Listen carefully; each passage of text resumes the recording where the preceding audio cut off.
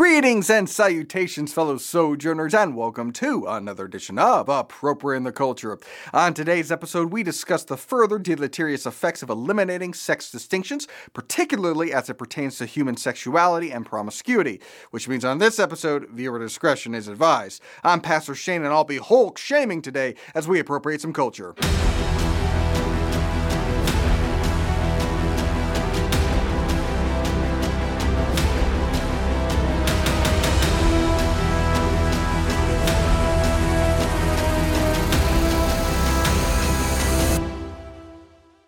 So last week we talked about the problem with modern feminism, which is that they don't argue on behalf of the feminine. They don't argue that female qualities, female traits, female roles are just as important or just as meaningful or just as needed in society than male qualities. What they actually implicitly argue is that male traits and roles are the standard and women can match it.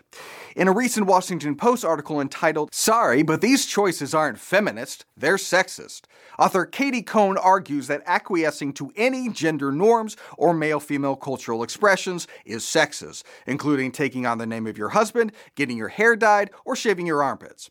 Some argue that what matters is how a woman feels, not what she does. The non-feminist likely shaves because she feels that she has to for others, explains one blogger, while the feminist will shave because she wants to do it for herself. Goodness no. The feminist knows that the reasons she wants to shave are deeply compromised, and that as long as men aren't expected to do it, doing it for yourself is an illusion. See? The male hairy armpit is the standard, and women can match it. And if they don't, it's because of sexism. She continues, "At our wedding, I didn't want to do anything as a bride that wasn't expected of a groom. No bouquet toss, no engagement ring. But still, as a feminist, I faltered many times on the way toward the aisle. I lost weight for my wedding, shaved my underarms, wore heels and lipstick, and virginal white. Guess what sort of choices those were? Sexist ones. Sure, I could say I looked good in white, or I liked the feel of smooth armpits, but any excuse beyond 'I gave in' would disrespect the women who do stand up to patriarchal traditions, downplay the enormous power of the forces arrayed against us, and disregard the potential harm created by my sexist choices. Better to admit I came up short." Who came up short was your husband. All right, that was mean. I apologize, crazy lady. But notice what she was saying. She's not going to do anything that a groom wouldn't do, because brides and grooms are interchangeable things. Men and women are identical. And when men and women are identical, the male is the default cultural standard. Right? She's not arguing that men should shave their armpits because it's more attractive or more civilized. No, because always and forever, with the modern feminist, the masculine expression and custom is the standard, and women can match it. I think to really understand the silliness of this, you have to look beyond our species. A good example would be the peacock, right? Famously, the males are the ones with the beautiful plumage, and they go and do a little dance for the females. But the females don't dance for the males. Psst. That's sexist. Why can't the female peacocks dance for the males? Well, it's because male and female peacocks are different. And males and females are different in our species too. Males are inherently more visually stimulated than females. The females of our species are the fairer sex, they're the beautiful ones. And that reality has expression in culture and customs. Beauty standards and styles can change over time, sure, but inherently in our species, women want to be beautiful and men want women to be beautiful. Because naturally, in the Homo sapiens species, it is the female that peacocks. Males are primarily visually attracted, and that is how females attract the males. So our peacock dances expression hair, makeup, adornment, fashion, and yes, grooming. That doesn't make us an evil patriarchy any more than peacocks are an evil matriarchy. Brides and grooms should not do the same things because brides and grooms are not the same thing. But the desire to conflate, the desire of the feminists to hold to the masculine as the platonic ideal for all people, applies not just to admirable male qualities or even neutral masculine expressions, but even to the worst aspects of masculinity. Let me give some examples. So in the Disney Plus series She-Hulk, Attorney at Law, angry green woman lays out a convincing case against toxic masculinity. Here's the thing, Bruce. I'm great at controlling my anger. I do it all the time.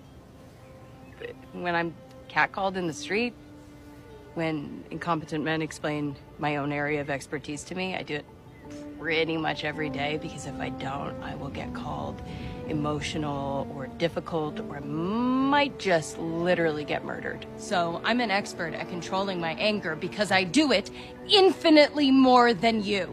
Setting aside the fact that the Hulk has anger issues because he was abused by his father as a child and saw his father murder his mother, which seems like a slightly bigger issue than mansplaining.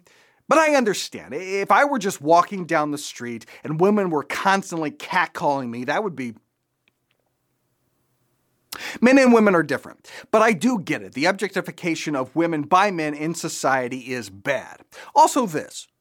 Eat it up. Go play okay, 3, 2, 1. You know I'm the hottest. You ain't never gotta heat me up. Oh, you are way more fun than my last lawyer. I will kill for you, Megan Thee Stallion. Solid back.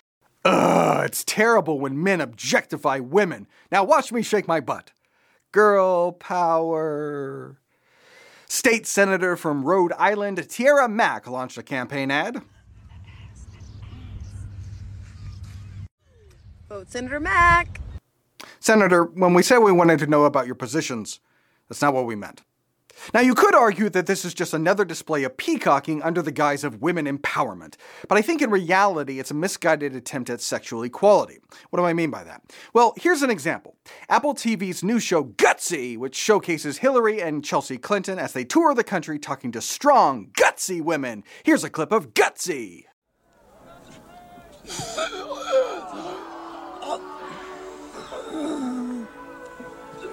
It can all end right now. Sorry, no, that was a different disembowelment. Easy to get them confused. Here's the real clip from Gutsy. Chelsea follows rap music. She has ever since she was a little girl.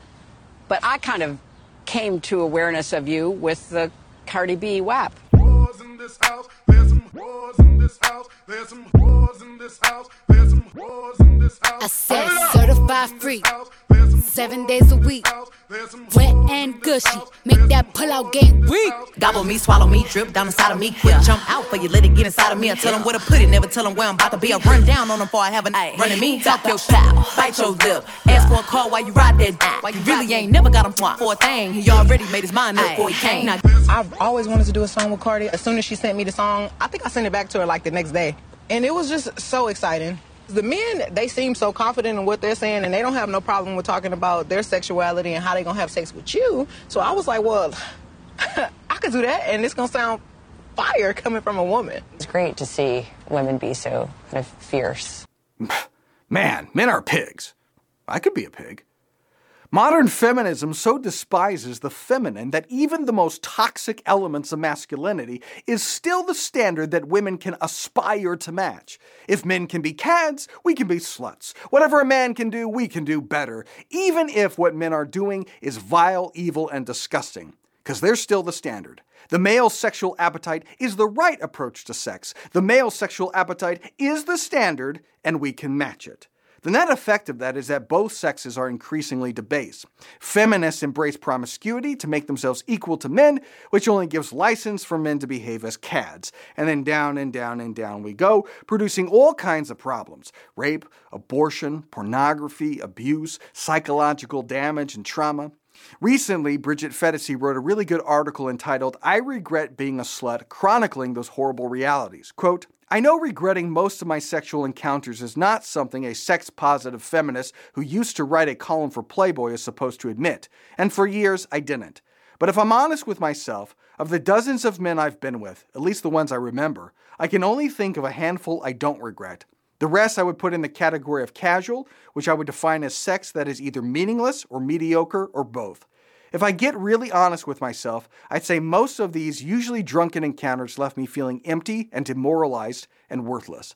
I wouldn't have said that at the time, though. At the time, I would have told you I was liberated, even when I tried to drink away the sick feeling of rejection when my most recent hookup didn't call me back. At the time, I would have said one-night stands made me feel emboldened.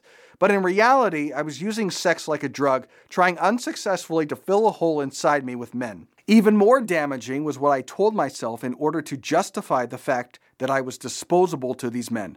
I told myself I didn't care.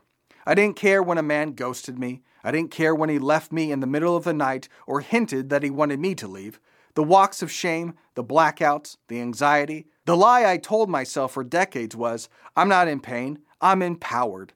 The false pretense of being empowered came to a head one night with the arrival of a text message from an on-again, off-again lover.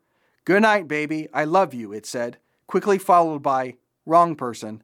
Rock bottom doesn't always look like losing everything or ending up in jail. Sometimes it can be that sick feeling in your gut when you know, emotionally, you're done. I wanted to be able to have meaningless sex like a guy, but it didn't work. After years of writing for Playboy, I've learned it doesn't work for a lot of men either. Which is true, but that's a very telling statement, isn't it? Wanting to have meaningless sex like a guy. To the modern feminists, males are the standard, so much so that even the worst parts of men, the most vile qualities of men, are what they aspire to. But men and women are different. Men and women are meant to be different, and sex is never meant to be meaningless. When we disregard God's good created order, we will wind up debasing ourselves, destroying our virtue, and causing all manner of pain and heartache. Males and females are of equal worth in Christ. The masculine and the feminine are equally important and necessary in any society. We need men to be men and women to be women, and both to be holy and righteous. Alrighty, well that'll do for today. As usual, if you like what we're doing here and you want me to continue putting in the work here to provide you with this content, then please spread the word. Subscribe to our YouTube page, join my author's Facebook page, follow me on Instagram or Twitter, listen to ATC in podcast form, like, share, comment, leave a review, and I'll see you next week for more Appropriate in the Culture.